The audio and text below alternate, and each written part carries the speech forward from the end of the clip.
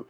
And so today we're going to talk about Christian liberty and how Romans 14 teaches in black and white, really clear, that everything is not black and white. Thank you for joining with me today, trying some new things out with our sound. Please let me know if you can hear me as I begin to talk today about Christian liberty. Glad that you're here. What's up, Frederick Bass? Hope everything is well with you as well as Joselito. As you can see, I have up on the screen here right now a picture where we have liberty in the spirit right there in the middle and then two X's on each side.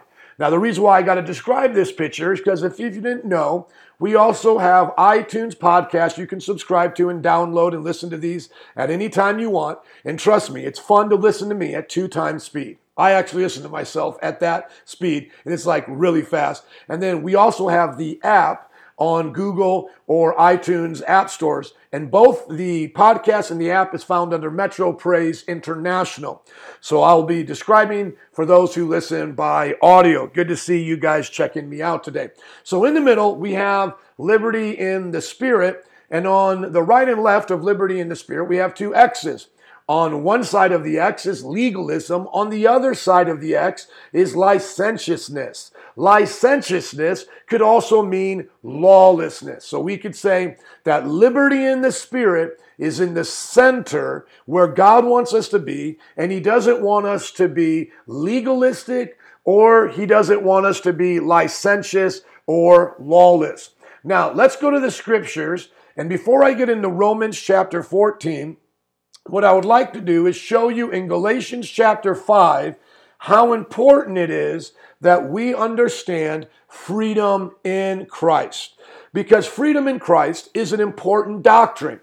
I have right now in our church the 14 fundamental truths as our main doctrines. I got those from the Assemblies of God.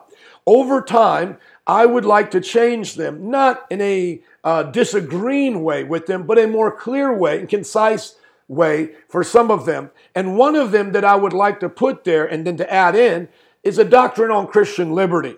All the others would pretty much be the same, and sanctification would be worded a little bit differently. But I say that because Christian liberty is a key component of Christian living.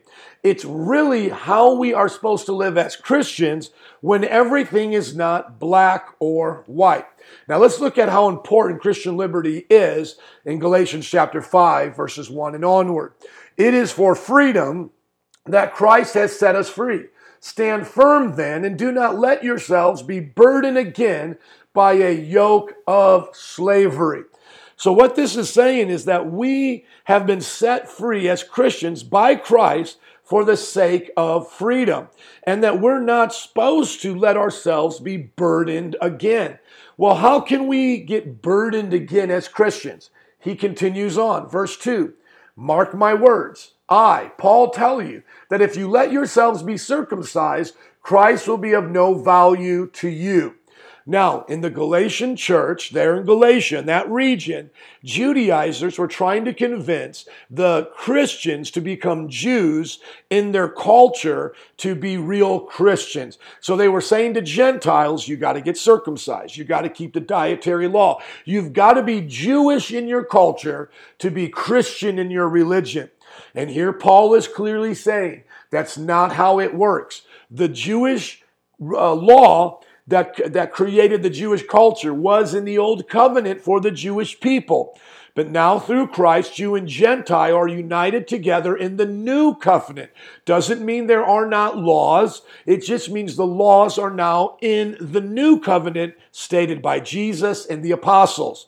Somebody might say, well, have they changed? No, they've been fulfilled in Christ. And now Christ brings them to their fullness in a new applicable way.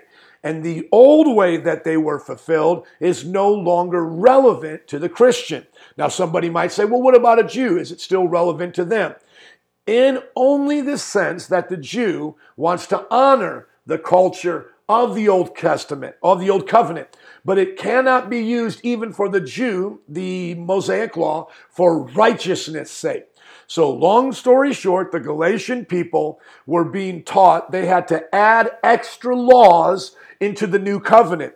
Now, Paul is rebuking that idea and saying that is not what you have to do. So everybody get this. If adding even the good laws from the Old Testament into the New Testament, into the new covenant is wrong, how much more so would it be to take cultural laws or things not found in any part of the Bible, old or new, and add them into the new covenant?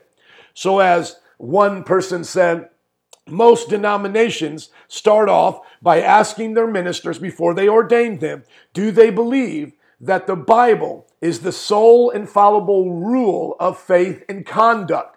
And they start off by asking their ministers to check it off on the application. And then this one pastor said, and then after that, they ask those ministers, do they agree to all the other non-biblical standards in their denomination?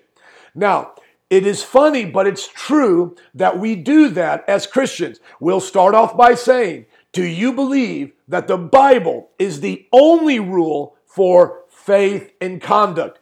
That if the Bible doesn't say it, that it is not a rule for faith and conduct. So where the Bible is silent, we remain silent. Do you agree with that? And most Christians would say yes. That's why we don't have books like the Bhagavad Gita that tell all of these mythological stories of heaven.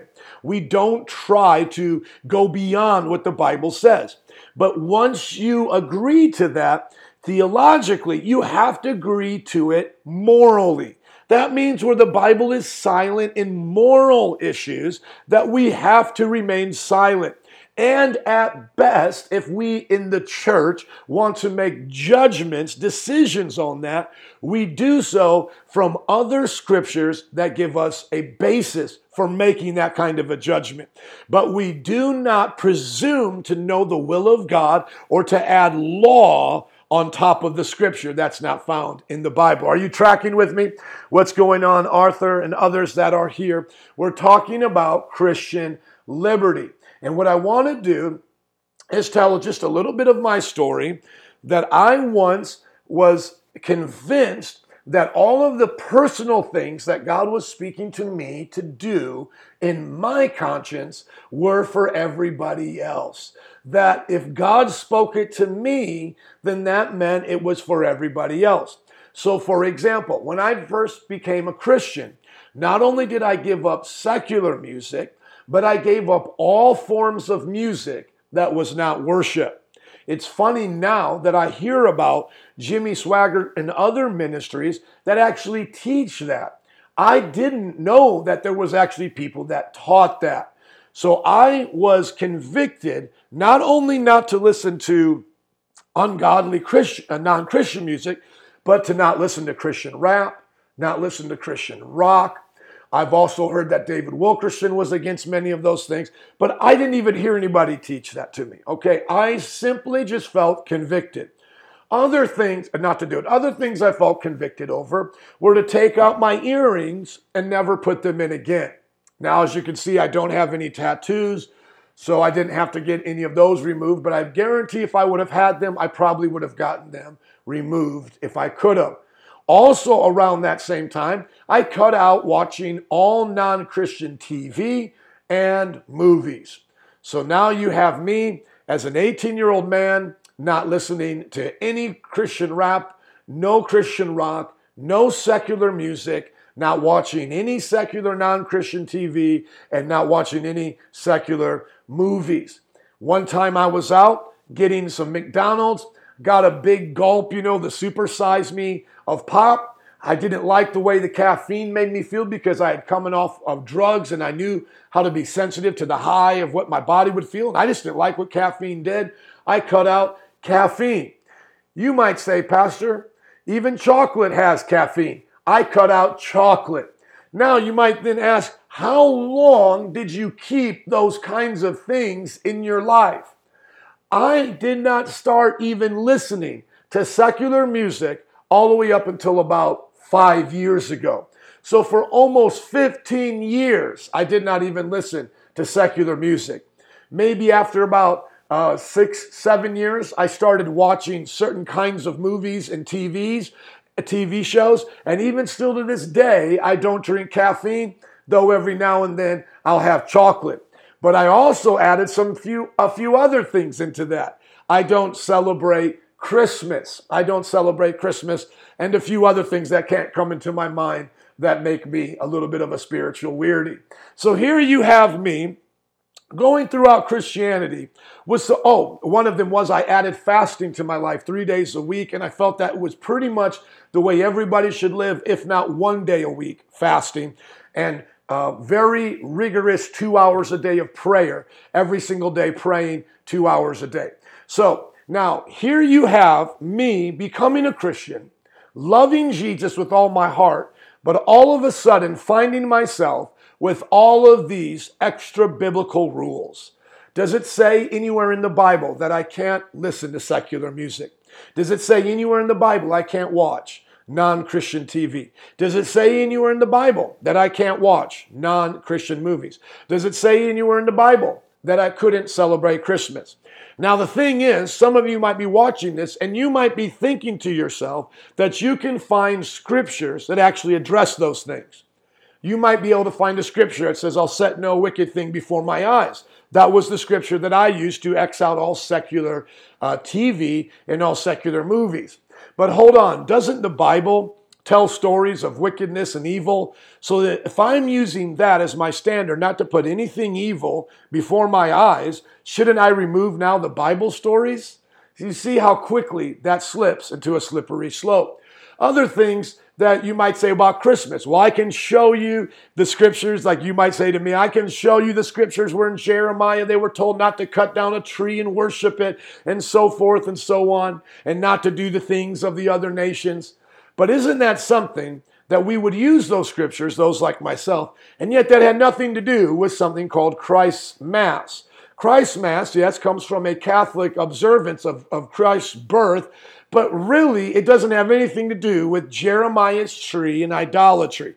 Today, Protestants who choose to cut down a tree and to honor God by decorating it, just as they would decorate their house with other kinds of trees and plants and give gifts to each other, though it's not in the Bible, it is not explicitly taught against it.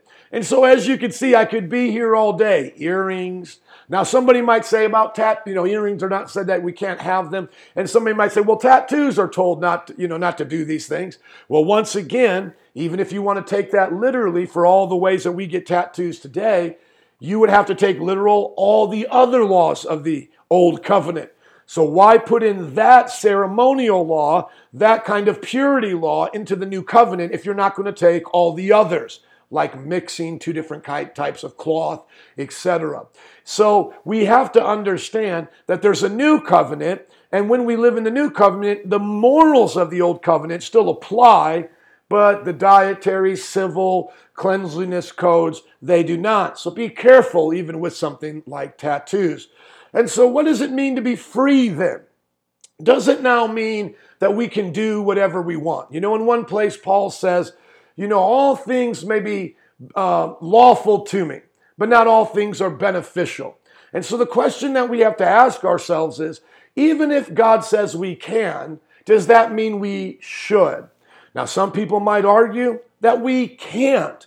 And some of those things that I mentioned, if there's a pastor that wants to have a discussion about them, he can come on and we can discuss. But I only really want to discuss those things with pastors because I've tried to have these discussions with members of the church, and I see that they lack a lot of respect, and they can't really formulate as well of arguments as generally as those who preach and teach in the church. But that's not even really my concern. I don't really have enjoyment of arguing with Christians over all of these things. What I like to do is teach the simple principle of Romans 14. That Romans 14 in black and white teaches us that not everything is black and white. And so if we want to please God, we should live within the boundaries of not being legalistic and not being licentious or lawless, just acting like as if there's no laws of God. If we want to please God, we should stay right on the path of holiness and liberty in the Spirit, not going into the ditch of legalism, adding extra biblical laws to the body of Christ and to ourselves, or taking away the biblical laws and living as if they don't exist. And so God may give us spiritual principles, things that we should do. Those things are not, however, laws. Laws in a covenant are for all those in the covenant. So you couldn't be in the Old Testament and just say, I don't feel like doing these laws. You have to do all those laws. And you can't be in the New Covenant and say, I don't feel like doing all these laws. So in Christian liberty, what we're saying is we follow the law of God and nothing else as law. But if anything else is a conviction, something God has given us, we may consider that a law for us. We may consider that a principle for us, but it's not a law for everybody else. And then at the same time, we can't take away the things of the Bible and say that's not a law for us, but we can remove in different seasons things that God is speaking to us by the Spirit that may be allowable, and at one time they weren't. So for example, one of the hot topics that I preached on in our church was on alcohol, because along with all those other things, I didn't drink because I felt that the argument for alcohol was best understood as grape juice and non-fermented wine, that this is what the Bible was talking about, that that's what Jesus made at the wedding. Or if it had any alcohol, it wasn't the same kind we have today, so it could never get you drunk. It would be more like just mixing a little bit of alcohol with water. But as I began to study the scriptures, I began to see that that wasn't true. Though the alcohol was diluted with water, it wasn't the same proof we have today. They couldn't make the kind of liquor we could have today. The wine they had could get people drunk. It could. And that's why the same word for wine in the Old Testament and New Testament that's said to enjoy and to make merry the heart and to use in moderation is the same kind of wine that we're warned against becoming drunk off of. And I'll add the link to my sermon here on alcohol in the Bible. But once again, if someone doesn't want to drink, they don't have to drink. There's no law telling them they have to drink. The only law about alcohol is that you don't get drunk. And of course, there's another law that tells us to honor the laws of our land. So unless you're of a legal age to drink, you can't drink to begin with. And then if you do drink, you're not to get drunk. And sometimes people ask me, what is it like to be drunk? Where is that line? If you don't know, have a wine or glass of wine or beer with me, and I'll tell you where it's at. Because Spirit-filled people should be able to know where sobriety is. And I believe that even in the descriptions of what the Bible says about these warnings about alcohol, we see what drunkenness looks like. Looks like that you don't know what made you stumble. You wake up with sores all over your body. That's the way I think drunkenness is described in the Bible. Now, some people may not like that about me or our church or the kind of Christianity that I live because I believe in Christian liberty. Now you understand why it's so important that we understand Christian liberty. Now let's go to Romans chapter 14 and let's go through it verse by verse. So it might be a little bit longer of a lesson today, but I think it's well worth it. And I'll be using myself as an example. Except the one whose faith is weak without quarreling over disputable matters. Isn't that something that the Bible actually teaches us? There are disputable matters. So the black and white teaching of the Bible is there are things that are not black and white. Isn't that something?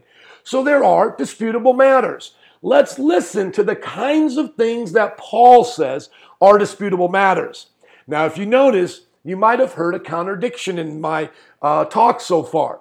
I said that I would discuss these things with other pastors and have a little debate about it. But it now says that I'm not to quarrel over disputable matters. So where's the balance? If I were to discuss these things with a godly pastor who I could affirm was an actual Bible-believing Christian, I would do so with grace and love. And if I realize that the discussion turned into an ungodly quarrel, I would rather drop the matter.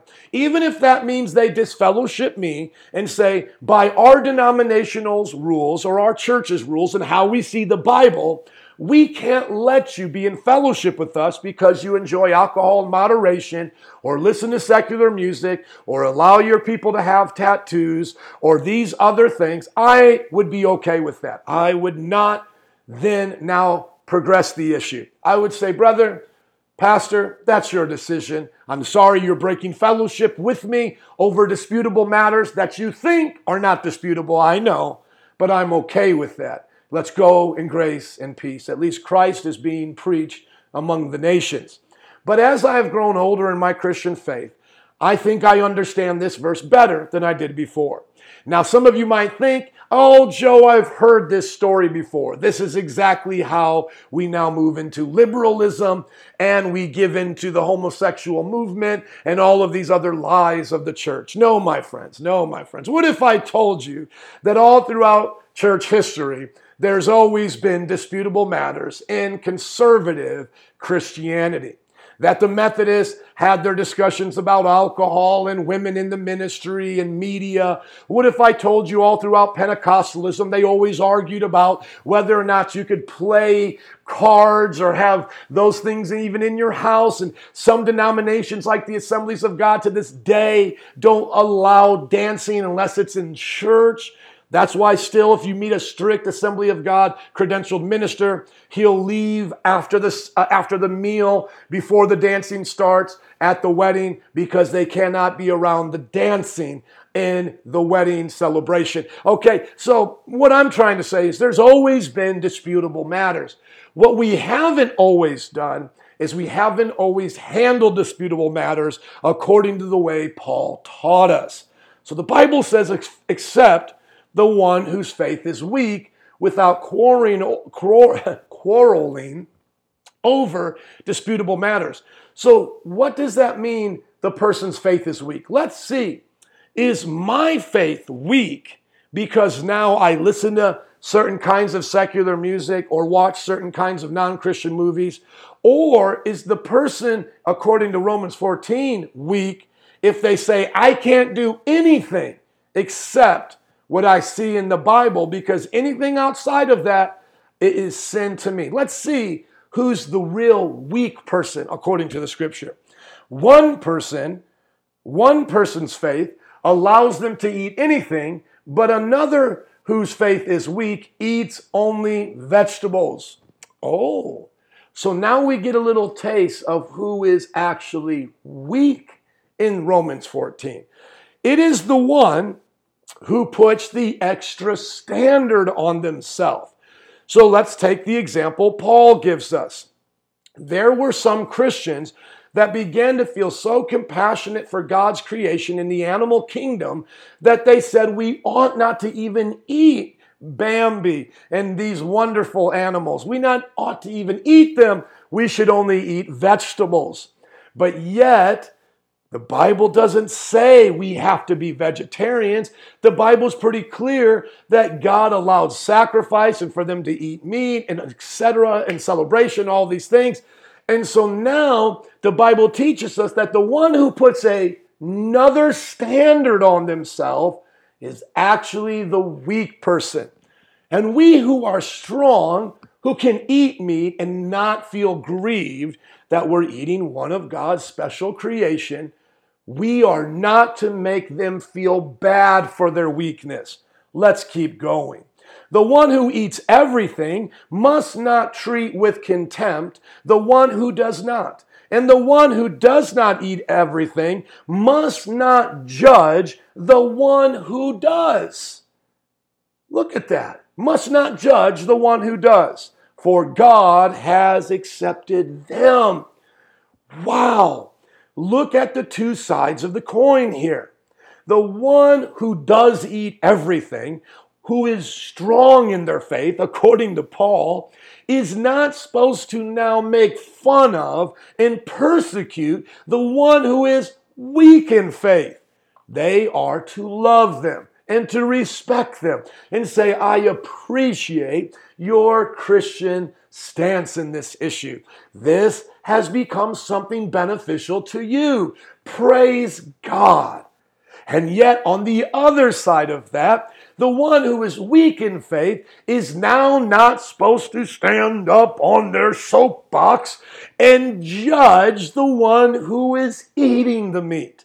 They are not to say, see how much more pious I am than you, that I don't even need to eat meat, you wicked meat eater. Now we have the understanding of Romans 14. There are disputable matters, and then there are those who are strong, and there are those who are weak. The ones that are strong are usually the ones who can do the things that the weak people cannot do. These are the gray areas of the scripture. And so the weak and the strong are not supposed to fight each other or even put each other out of the church. They're supposed to dwell together with their weakness and with their strength. So now, can we substitute meat eating for all of these other disputable matters? Yes. The one who watches secular movies, is not to put down the one who can't. And the one who can't is not to judge the one who can. The one who drinks in moderation unto God, and we'll hear about eating and drinking in a moment, the one who eats and drinks unto God is not to put down the one who cannot. The one who cannot is not to make themselves look stronger and more Christian and more wise than the one who can. That is how it's supposed to work. Let's keep going to verse 4. Who are you to judge someone else's servant? To their own master, servants stand or fall. And they will stand, for the Lord is able to make them stand. Do you get that?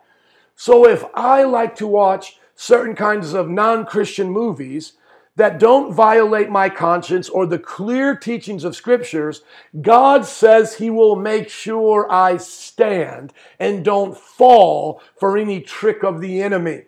So I'm not to be placed under a burden of somebody else's wisdom that makes me in bondage to a non-biblical standard. I will stand by God's strength in this disputable matter. At the same time, the one who cannot watch the secular movie, they are not to become so self-absorbed that they think now they're earning their salvation to the point where they can't even read a Bible story like Samson and Delilah because it reminds them of adultery and they get tempted to have an affair. Hello, somebody. Or of Joseph and Potiphar's wife. God will make them stand. We are not to make them feel so weak and brittle that they have to violate their conscience to show how strong they are. In other words, we don't have to force them to live by our convictions, no more than they are to force us to live by their convictions. We are to both trust each other's master, which is the same master, Jesus, that He will enable us to stand in our Christian walk with these different convictions. Now, Paul moves on and he says, one considers one day more sacred than another. Another considers every day alike. Each one of them should be fully convinced in their own mind.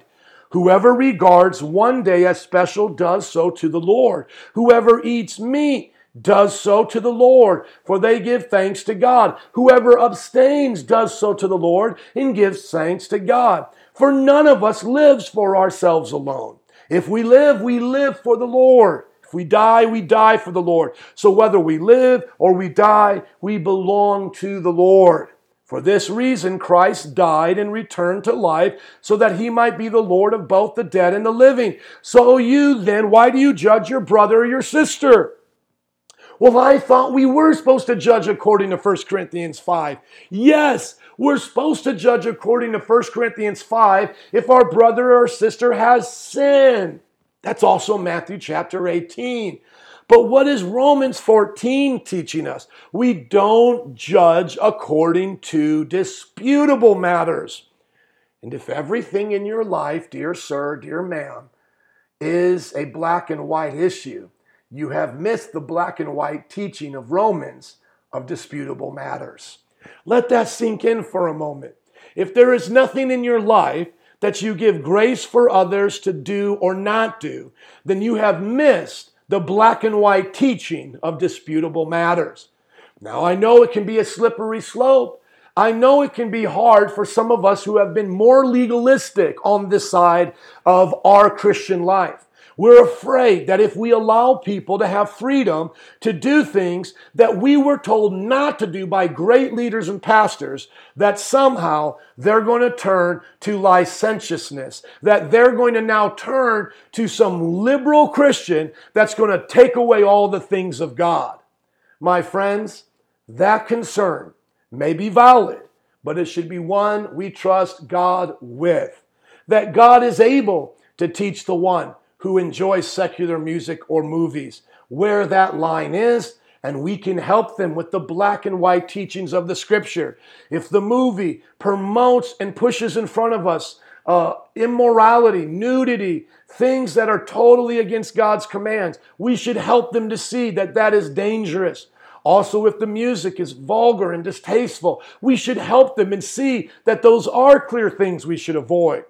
But if they're watching a movie about good versus evil and learning to see different people's take in life and their stories and biographies, we ought to trust God that if they're praying and staying close to the Lord, they will know if these things become a snare. If it's now up to me to give them the list of movies they can see and the list of music they can listen to, then now we have made another Talmud, another Hadith, another catechism, as it were, that's outside of the Bible. The Roman Catholic have theirs. The Muslims have theirs. The Jews have theirs. What does the Christian have according to the Scripture? The Christian has something better than the Talmud, don't we? We have something better than the teachings of Rome. We have the Spirit, do we not? We have the Spirit. The Bible says those who belong to Christ Jesus have crucified the flesh in Galatians 5:24, and they have crucified the flesh with its passions and desires. Since we live by the Spirit, let us keep in step with the Spirit, and let us not become conceited, provoking and envying each other. So simply we should entrust each other to the things of God. Now, when we go back to this passage in Romans, did you notice he also brought up things like the holy days, the Sabbath? And if you remember, I even debated a Sabbath-keeping person the other day. And I said, man, how can you get around this scripture? The Bible says you're not to judge me on these things. But to him, that was part of the moral code because it was found in the Ten Commandments. If you've been around me for a while, I've taught you that the only things from the Old Testament that are still applicable in the same way in the New Testament are the moral commands of God. And in the Ten Commandments, we have to be careful. There's one thing that's not moral. It is a civil, because it was punishable by the government, religious, because it was taught as a part of their religion, and ceremonial law, because they had to do it a certain way, called the Sabbath. And so 9 out of the 10 commandments are followed exactly the way God taught them in that time. One of the 10 is not taught in the same way. We can take a principle from it and say we all ought to live and rest in Christ or have a day of worship, but it's not the same thing as it was taught in the Old Testament. The Bible's clear in Hebrews that the Sabbath is now a spiritual rest from the works of the law. So to make it more than that is to go beyond Scripture if you try to make it applicable to everybody. In your own private walk with God, you can make that a day of rest to spend time with the Lord. That's awesome, but it's not a law.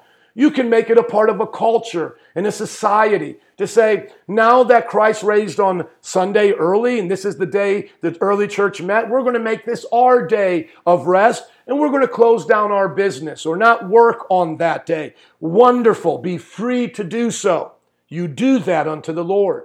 But remember, if somebody works on Sunday, if somebody doesn't shut their business down on Sunday, they are not worse than the one who shuts their business down because there's no law that everyone has to do what Chick-fil-A does. I appreciate what they do, But the Sabbath law has been fulfilled in Christ. It was ceremonial, it was religious, and it was civil. That's why when a guy was picking up sticks, he got in a whole lot of trouble on the Sabbath, right? So why are we judging each other over these things? We ought not to do that. Let me read through this a little bit, and then I'll give you some practical things to take away. Or why do you treat them with contempt? For we will all stand before the judgment seat of Christ. It is written, as surely as I live, says the Lord, every knee will bow before me, every tongue will acknowledge God. That's a scripture for the divinity of Jesus, by the way, because who do we do that before? Jesus. And that was Yahweh saying what's going to happen to him in the Old Testament. Verse 12 of Romans 14. So then each of us will give an account of ourselves to God. Therefore, let us stop passing judgment on one another. Instead, make up your mind not to put any stumbling block or obstacle in the way of a brother or sister. I am convinced, being fully persuaded in the Lord Jesus, that nothing is unclean in itself. But if anyone regards something as unclean, then for that person it is unclean. If your brother or sister is distressed because of what you eat, you're no longer acting in love. Do not by your eating destroy someone for whom Christ died. Therefore, do not let what you know is good to be spoken of as evil. And so now we get this principle of brotherly love and compassion, especially for those who are weak. Now notice, Paul does not say that we should judge each other based on this, but rather we should love each other. It doesn't mean now we stop doing the very things we had permission to do in the verses before because we are afraid someone out there is going to fall. No, in our actual sphere of influence in church relationships, we make sure we know who is weak and strong among us. And if we are strong and we have some that are weak, we make sure when we are around them, for their weakness' sake, we don't express our strength in front of them. So if I'm out with some pastors, I might have a taste for some alcohol with my food.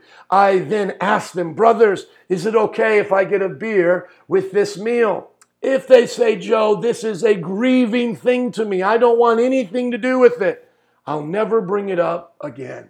Now, does that mean that I'll never drink a beer at any restaurant at any given time because somewhere out there somebody might get grieved and offended? No. What I am doing is minding my own business and doing things between me and God. If someone around me were to be grieved by such a thing, then that would be their obligation to tell me. Now, we have to then understand if they are grieved, what are they grieved for? Are they grieved that because I'm doing such a thing, maybe watching a movie, and they consider it a sin, and now they see me do it, and it grieves them to see me sinning? Well, if that's their attitude, I do not have to stop seeing the movie with them because they're actually considering me a sinner. They're violating the principle. I'm only supposed to submit my freedom to their weakness if, in fact, they admit that it has nothing to do with sin. It only has to do with their weakness. That maybe them seeing me drink will make them want to drink and get drunk tonight. Me going to the movie will make them want to go watch pornography tonight.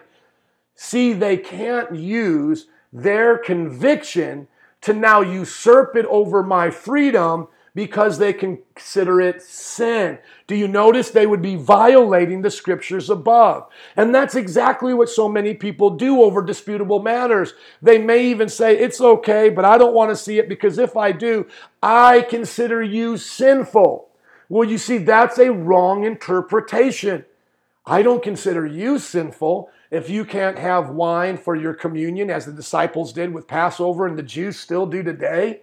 I don't consider you sinful because you can't watch movies that tell the story of Braveheart or other things like Saving Private Ryan because it's a non-Christian movie. I don't consider you sinful because you can't listen to certain oldies or certain songs that are out today like Julio Iglesias with your wife. I can be your hero, baby. Like, I don't consider you sinful because of those things. You can't consider me sinful because I do those things. And by the way, some of the things have come to my mind now.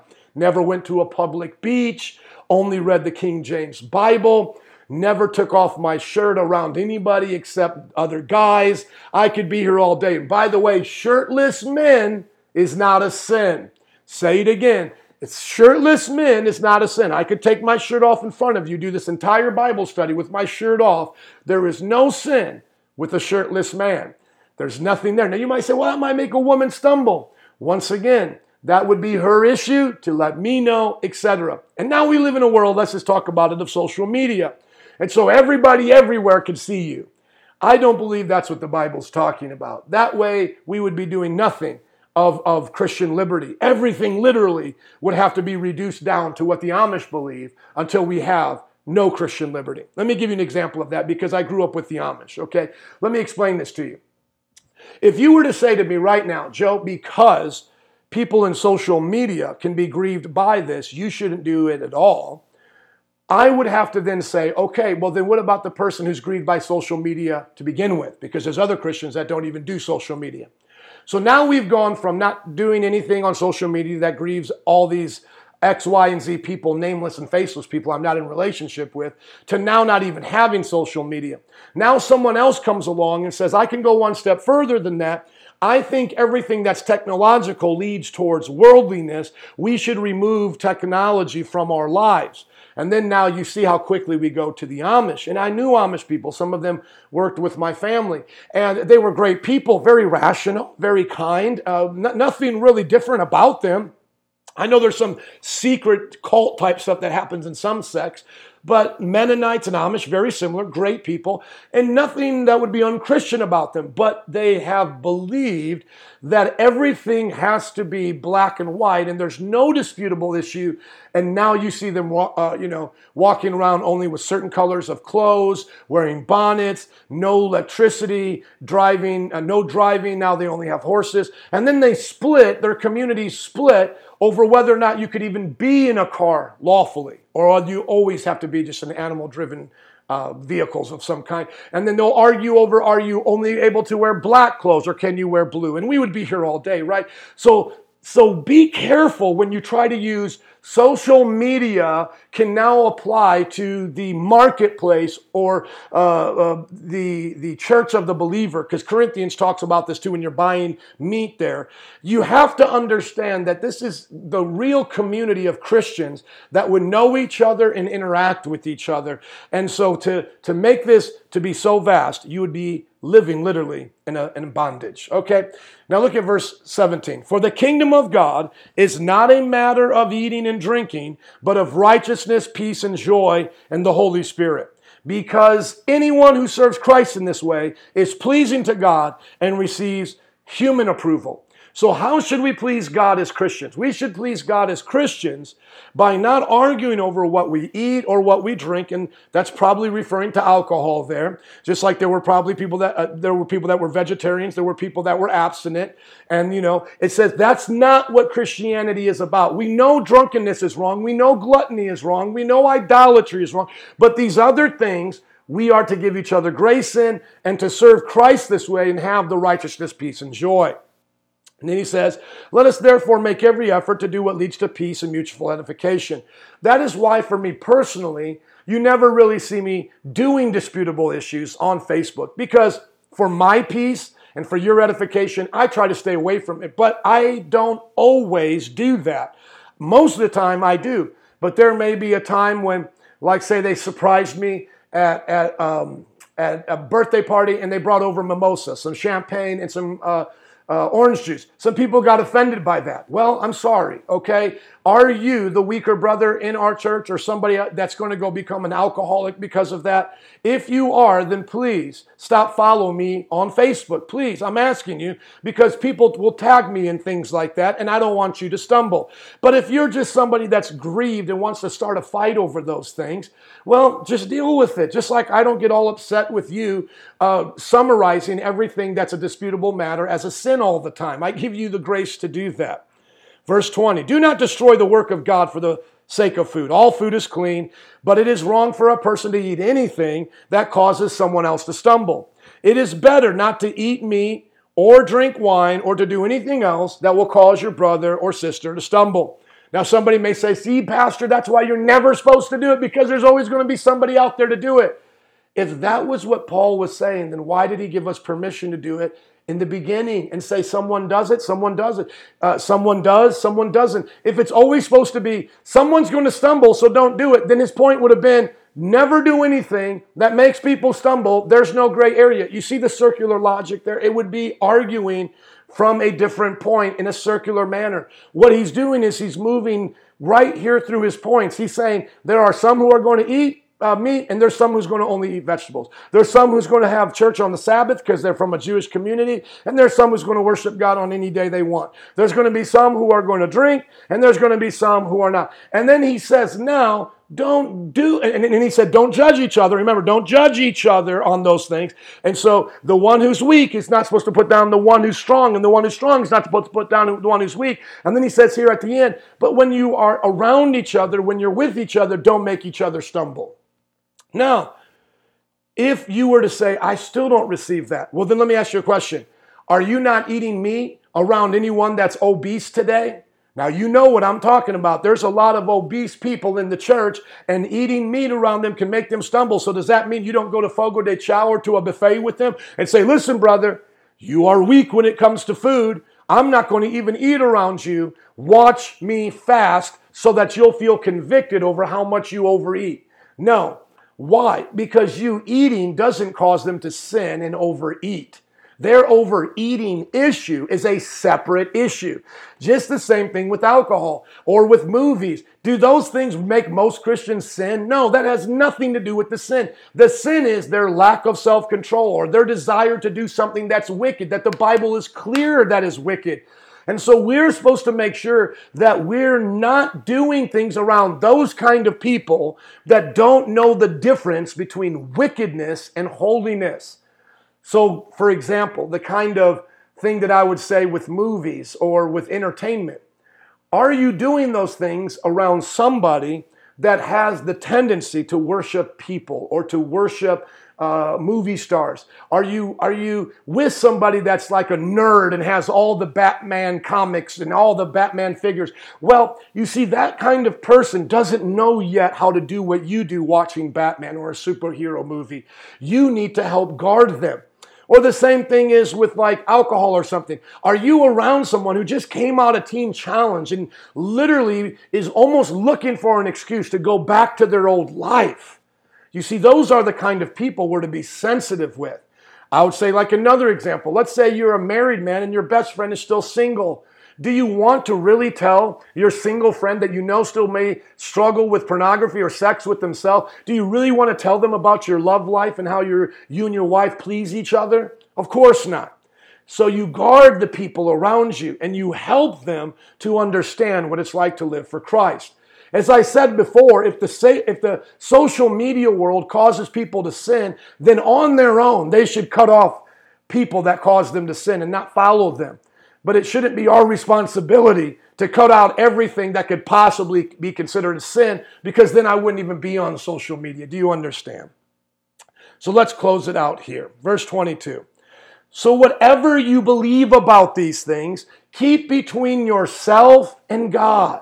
See, that's why I don't make this a big deal. That's why I don't come, like some of these pastors that totally grieve my heart. They're backslidden to me.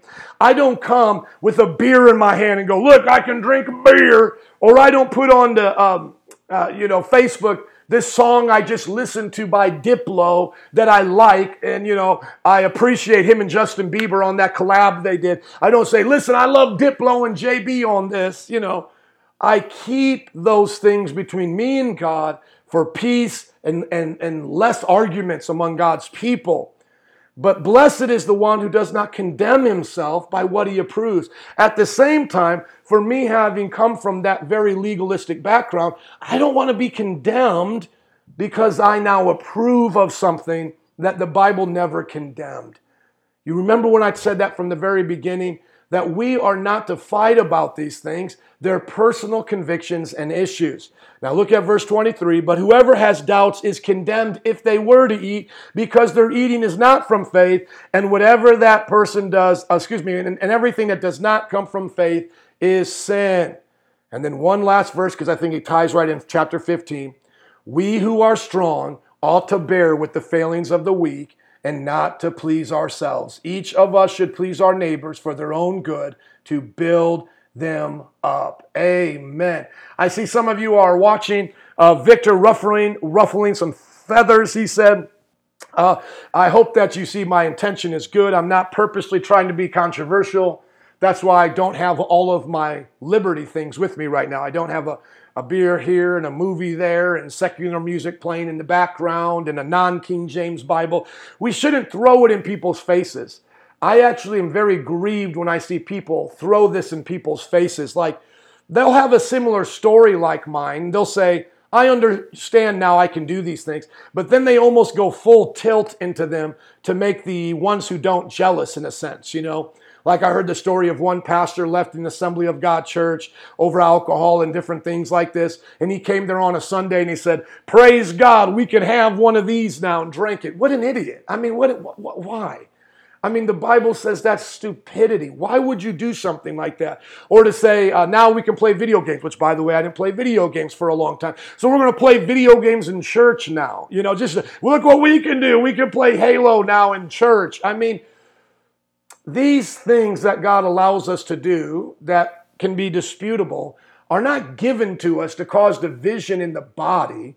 They're given to us to enjoy life and to find pleasure in the things that we have here. We're not supposed to take what makes us happy in moderation and then now abuse it among those who consider themselves weak. So many of you might say up until this point, Pastor, I didn't know you did some of those things. I didn't know you listened to secular music. Well, then I'm doing my job well then, aren't I? I'm not really making those issues. You may say, Pastor, I didn't even know you didn't drink caffeine because you never made me feel weird when you took me out for coffee. As a matter of fact, you offered to take me to Starbucks. Yeah, because I don't make it a big deal. I don't announce to everybody in Starbucks, I don't drink caffeine because I'm so holy. I'm like the Mormons. No, hey, let's go out to Starbucks, my treat. I'm assuming you drink coffee because most people do, and my wife does, and everybody does. But hey, I'm going to get the juice, and I'm going to get that, and I'm going to, hang out. Let's see what Alexia says. She says, thanks for talking about this, Pastor Joe. Much needed topic to talk about. Awesome. Yeah, here today I'm going to put some links on our sermon series on hot topics and some things on Christian liberty that you guys can go back over and study. Is there anything else that you guys have questions about or concerns? Anything you would want to share? I think it's kind of funny when I do these live feeds that really just teach the Bible. Like, what did I do right now on this live feed for the last hour? I just went verse by verse, right? Just taught something out the Bible. Very few people watching live. Thank you for those who do. I say I'm going to talk about John Gray. I'm going to talk about Hillsong. Woo, everything blows up. Isn't that funny? You see how that could become addicting or a problem for people like myself? It's almost like you have to feed off of the controversy to get views these days, doing this kind of thing that I'm trying to do more of. And just between you and I, those who listen or may check this out through the podcast or app, that's not what I'm going to do. I'm not here to try to ruffle feathers to get views. Today on my heart, there was no controversy that I felt like I had to name a name to keep getting more views to build that. Because you see some people, they're always doing that. It's the next thing to build a name and to build a controversial thing. I'm really not here to do that. I really want to be a great pastor and leader on social media that uses what I mean by great, I want to be an influential person that uses the great opportunity I have to influence people. And I just felt, that this subject of Christian liberty is so misunderstood and it's caused so many fights that if we could all just pull back, we could actually do what the early church did and have a bunch of vegetarians hanging out with a bunch of meat eaters who only worship on Saturday and others who worship on Sunday, with those who choose to abstain and don't abstain. You know what I'm saying? Like, we could just have a great church of those kinds of people, because if we just keep spreading out and saying, I go to the church where you can watch movies, and I go to the church where you can do this, and we're missing the whole point, we really are. I would love to have a church that has a Saturday service and a Sunday service, because we've won so many Jewish people from that background to the Lord. I mean, amen, a messianic congregation. Let's do it. I would love to have a church where you have, and I homeschool, by the way, where you have people like me who homeschool and those who public school, and we don't fight over it. You homeschool, you're sending your children to Babylon. You send your kids to public school, you're sending them to Babylon. It's like, come on. And it's so funny they say that. But did not Daniel, Shadrach, Meshach, and Abednego get raised in Babylon and yet keep their testimony? Can't God keep Christian kids in non-Christian schools with holy testimonies if they so desire? That's a great testimony. So let's watch how we use those examples. Okay, I don't see anybody else here. Sorry for it being a little bit longer, but I hope you enjoyed it. Have a wonderful day and stay free in Christ.